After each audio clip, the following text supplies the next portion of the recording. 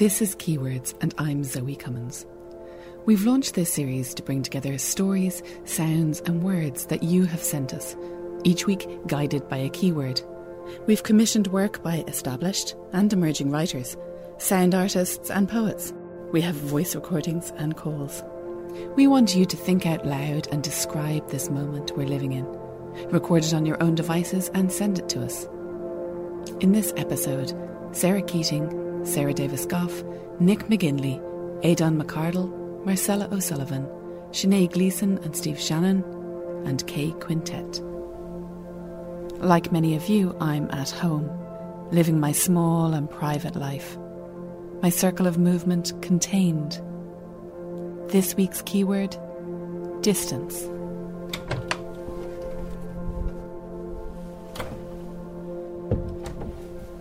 I'm just heading back to bed for a little nap.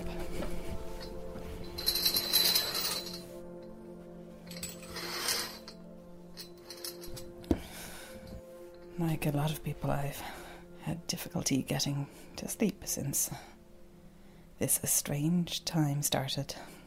When the lockdown began first and the streets cleared, I started to hear things.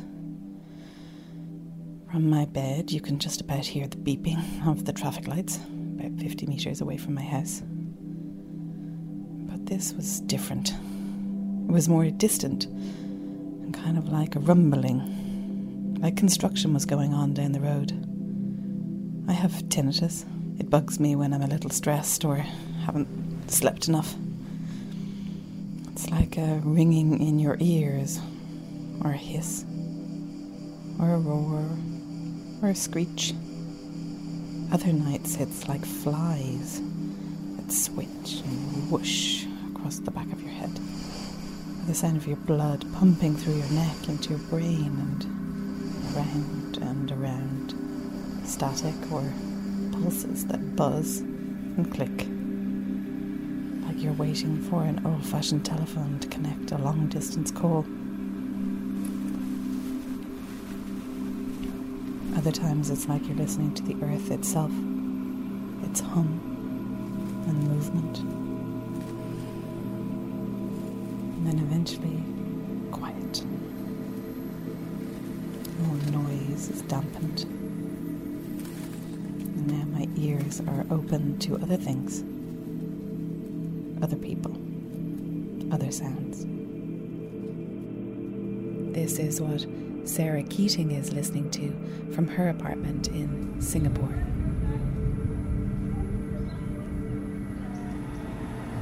Standing outside my apartment on the balcony in Singapore. There is a thunderstorm just about to hit. You can hear the thunder, see some lightning in the background. When we first moved here, I found the new soundscape really difficult to get used to because it was so different. There was one particular bird that was so exotic sounding. I didn't actually know it was a bird at first. I thought it was a washing machine in the distance, which sounds really strange. And it's so loud. And even now when I'm on the phone to somebody from home and it's in the background, you know, it just sounds completely bizarre. But you know, like anything, over time, we've been here 4 years now, those noises that were really strange at the start just sort of fade into the background and you don't really hear them anymore. Life is so busy and full of noise anyway. You forget to listen.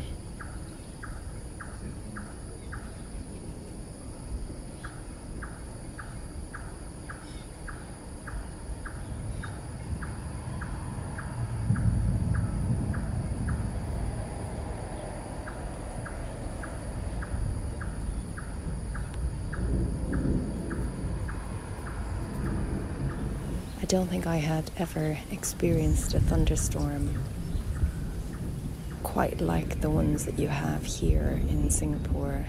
They have that amazing forked lightning, which I'd never seen before, which completely blew my mind.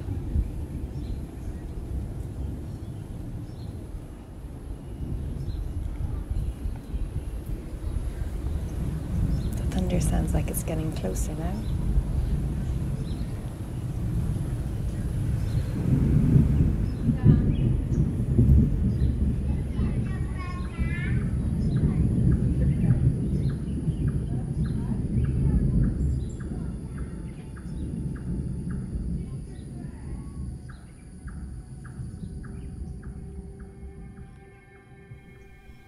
Writer Sarah Davis Goff knows her way around dystopia. In her debut novel, Last Ones Left Alive, Ireland is a post-virus landscape, and Scrake roam the country. They're walking corpses with a taste for the survivors. While things haven't gone that far in the present, her new piece for Keywords, Between Us, captures other hazy previsions and fear. You've no need to know my name. Until we knew what had happened, there were important things about us, and things we were proud of or ashamed of. You've no need now to know my age, where I came from, or what books I read, or how I tried to make and keep money, or whether my parents loved me, or who we would call on a Sunday afternoon. He turns on the television once a day at 6 o'clock and we watch together. Everything is a symptom. I list mine too. Headaches, nausea, dizziness, cramps, insomnia, itching skin, sore muscles, breathlessness. I hear a story about a woman whose hands claw up and are unusable for weeks. Sometimes there is bleeding. Some sex organs swell up. It is both a departure and a return. The nausea is the worst. I ration myself, eat a very little every few hours, and at night I lie awake thinking of the foods I miss. Sashimi all wrapped up with rice and soaked with soy sauce, soft eggs with soldiers, camembert and salami, dry white wine. We'll have them again, Tom tells me. This is what he says about many things. We'll be able to go abroad, to swim in the sea, to drink cold beers and rich red wines. We'll lie in the sun. There is, so far, a good chance he is right. Even so, it won't be the same. I do not tell him this. I eat carefully. One false step, I feel, and my stomach will clench in on itself so hard that it'll never loose again. It will twist so violently that it'll be useless altogether, and I need it now. I cut an apple in half, and at 2 p.m. I eat one part. The other I will save for tomorrow. My gut cramps, but I make it through the days. They pass fast, so fast, but then the weeks take an age. Time expands and contracts. First, it is 2 weeks till we will be allowed out, then a month, then maybe 6. There are rumours we will never be out of it, and these are the ones I pay the most attention to. I will never be out of this. Sometimes it makes me so joyful it almost feels like relief. Sometimes I'll stop what I'm doing, making lists or tidying, and I'll remember it's happening and my throat will close up. One day I will stop worrying about the closeness of it, and I will begin to worry about the distance that will grow between me and myself. We cannot leave the house but for essentials. Tom can't go to the hospital with me, for example, if I had to go. I laugh at the oddest times. I cannot stop my thoughts running to, it will rain this afternoon, and then we will light the fire. I am not permitted to light matches, but I clean the grate and set the logs and the old papers to burn. Tom begins to worry about me. Our money dwindles. We spend some time applying to our government for different reliefs, but for reasons I do not understand, we are not eligible. Tom misses his friends. Many people love him. I talk to both of mine nearly as much as I did before, which is to say, not very much. I try to make a plan for if the worst happens. Perhaps we can find a child's pool online, from somewhere taking orders and sending out clandestine couriers. Maybe, if I explain to them the situation we are in, we will inflate it and we will fill it with warm water, and that is where I will labour. The absolute end I dread, the earth-ending pain, shit, blood, tearing, the viscera, the outright gore, has happened every day to women forever. This absolute end, which is only a beginning of the rest of it. My old name submerged, like an old world, a series of mistakes, only worth something perhaps now as a foundation for the new. This is where the distance will begin. We are all losing ourselves, I feel.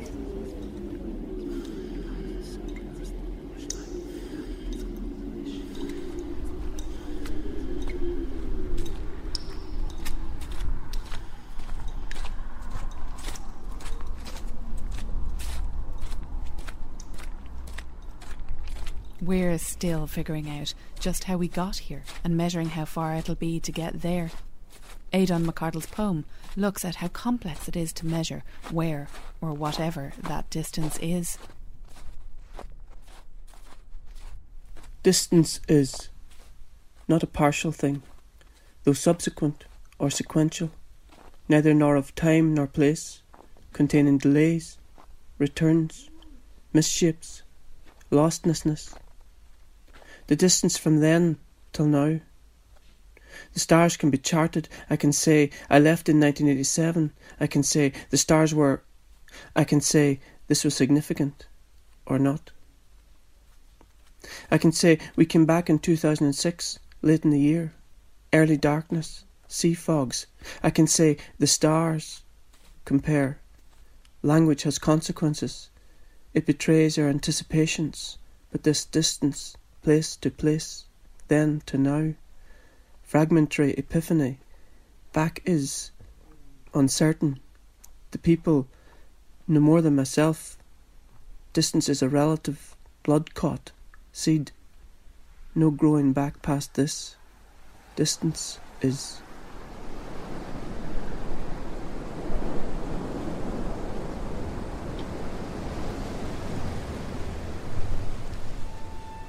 Distance is relative. For some, distance is welcome, necessary. People trying to move far away from other people, from situations, sometimes from themselves. This is writer Nick McGinley with Hikikomori on the different types of distance. Climb into your mind's walled garden and lock the iron gate. Recall the idea of Japanese shut-ins as inexplicable and bizarre. Hikikomori, they called it. 500,000 youngsters, the same again of us middle folk. Duvet days of weeks to months. Laptop telly, a slippery slope. A steep descent down your alpine quilt. Back to bed, my sweet.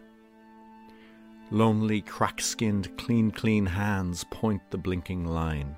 Sci-fi hermits in the year COVID-19 when billions went inside. Next episode in 5, 4, 3, 2. Social recluses. What do you mean? Writers? Awkward. Self-unemployed again, my friends, inured to this shit. A gig was a mob term for a lottery bet. Good description of the economy we get. Back to bed, my sweet. Tactile politicians, white knuckles clenched, they bow instead. The gigs are gone, emergency wine and cough bottle booze. But sober hands take care what they touch. Voluntarily doing solitary, isolated but necessary, distant but over there. Estranged from yourself, that happy spanner with the takeout coffee, the halftime pitch spitter, the feel of the crowd's caress, an ancient sensation. Back to bed, my sweet. Hold up with your ex? Shit break. Wistfully flick-pick the past pretty partner, which optimum year the plague could have swept. For the bed in for peace, the old ball and chain letter tapper. Be civil, WhatsApp, you liked each other once. Attend to those unwelcome thoughts, don't drown them out. Sanction-ravaged Tehran, already on one knee. COPD, solidarity with our balcony friends, with Madrid, New York and London. Thwart the demagogues, infect only populism. A grand reset. Let's extend the winner's enclosure to all. Empathy for you and me and he and she and them and they. Or perhaps we'll all just get fatter. But let printed pages and outdoor sky soothe those red screen eyes. Breathe in tidal sync with Killadoon. Keem Bay will salve all our ills. Pick up your instruments and play. Frolic, for the withdrawal was acute. It's uptime now, love. Time to greet the day.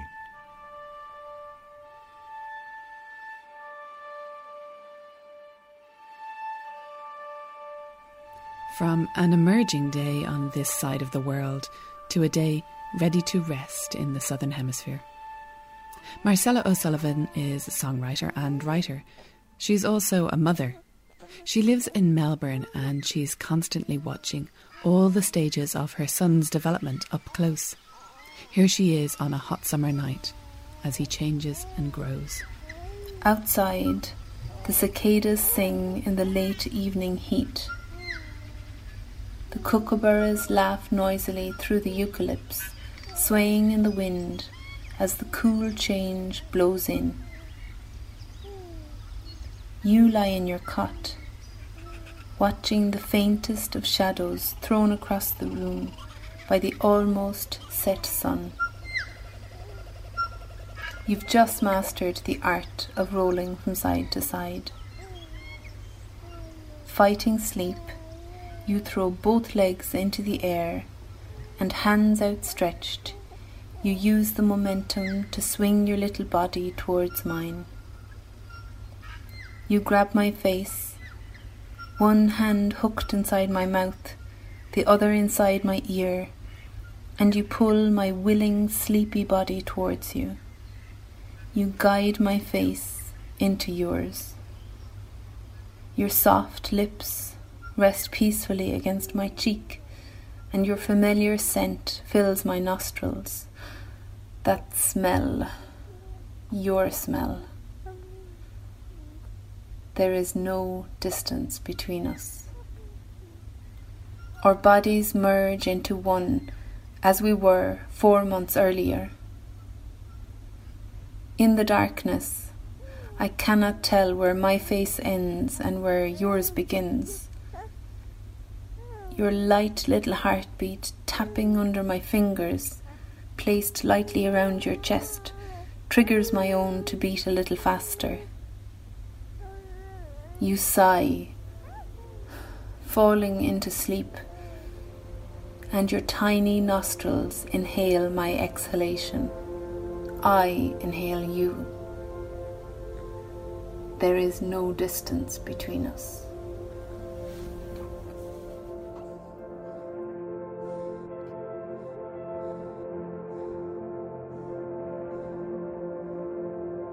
There's been a lot on social media about who you'd like to share your quarantine house with. A famous band, or an actor, or a writer perhaps.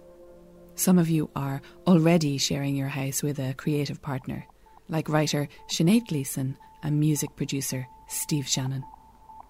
They've collaborated on this piece, 4 keywords.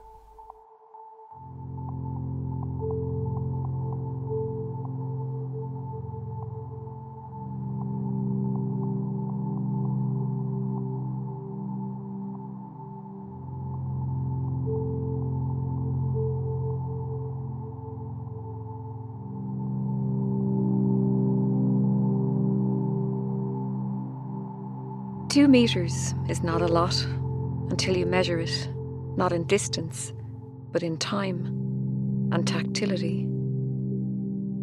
All the weeks you've gone without touching another person. The mantra of ads and posters asking us not to stray outside a 2-kilometre radius. Those who live within this circumference will have to wait for the forest. For scytherism, the sound of wind rustling in trees, and the forest, the vast green swell of it, will wait for you. The city quietens, turning down its own volume. We become more attuned to the sound of birdsong. A collective tilt of heads seeking out each tiny scale. Our rectangular house feels more like a circle or a bubble. Concentric, equidistant. A memory of the sea pushes in now, waves rolling across the garden, and city birds give way to gulls. Here, the sea is too far away to be seen or heard. I envy those who live near stony piers, with the salt and fish tang of a harbour. The rest of us have to imagine.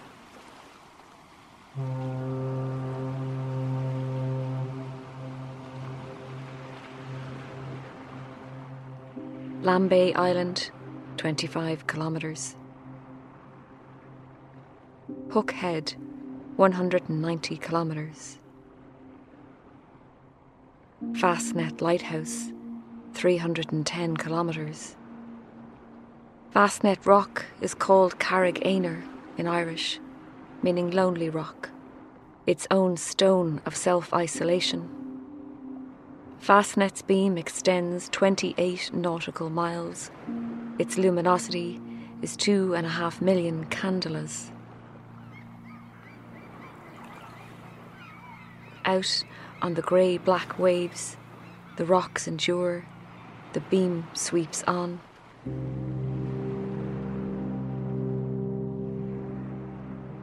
But now, everything has changed, and everyone needs a beacon to illuminate new ways to live, different modes of seeing. So we move towards the light.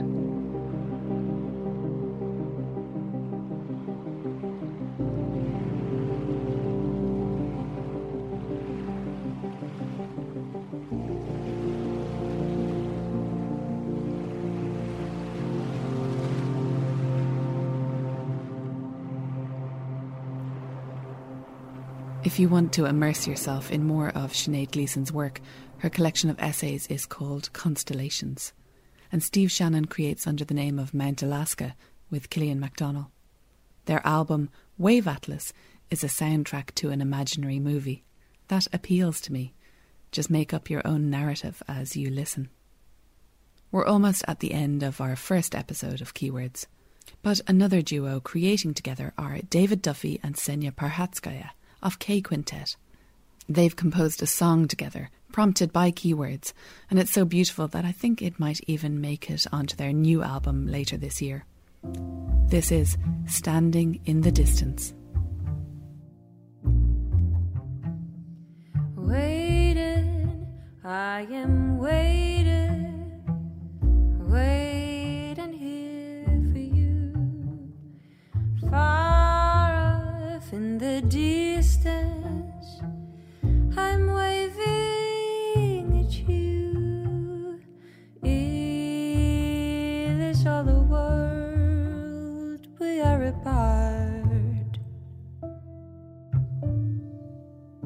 Falling, floating in the oceans of our hearts. Turn down all the volumes, whisper in my ear, wind all across the waters. You're near. Ooh, would ever thought of such a thing? And this is how our souls are awakening.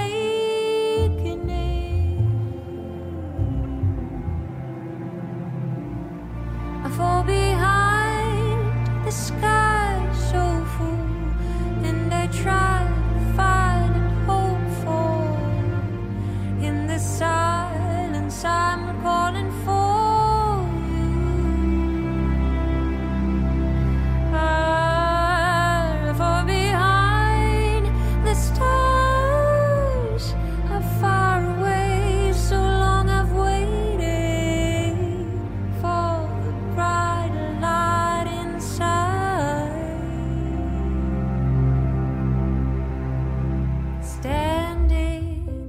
on the edges, looking in the blue, calling through the distance. How are you? And the wind is carrying your name.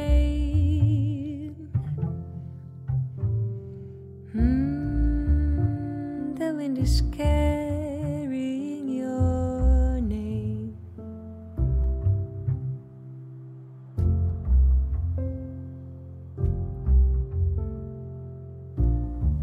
If you'd like to submit to the series, keep in touch with us on RTE and Twitter @KeywordsPod. Next week's keyword is Things Left Unsaid, and you'll hear work by Emer McBride, Roisin O'Donnell, Siri Morgan and more. Keywords is a new normal culture production funded by the Broadcasting Authority of Ireland Sound and Vision Scheme.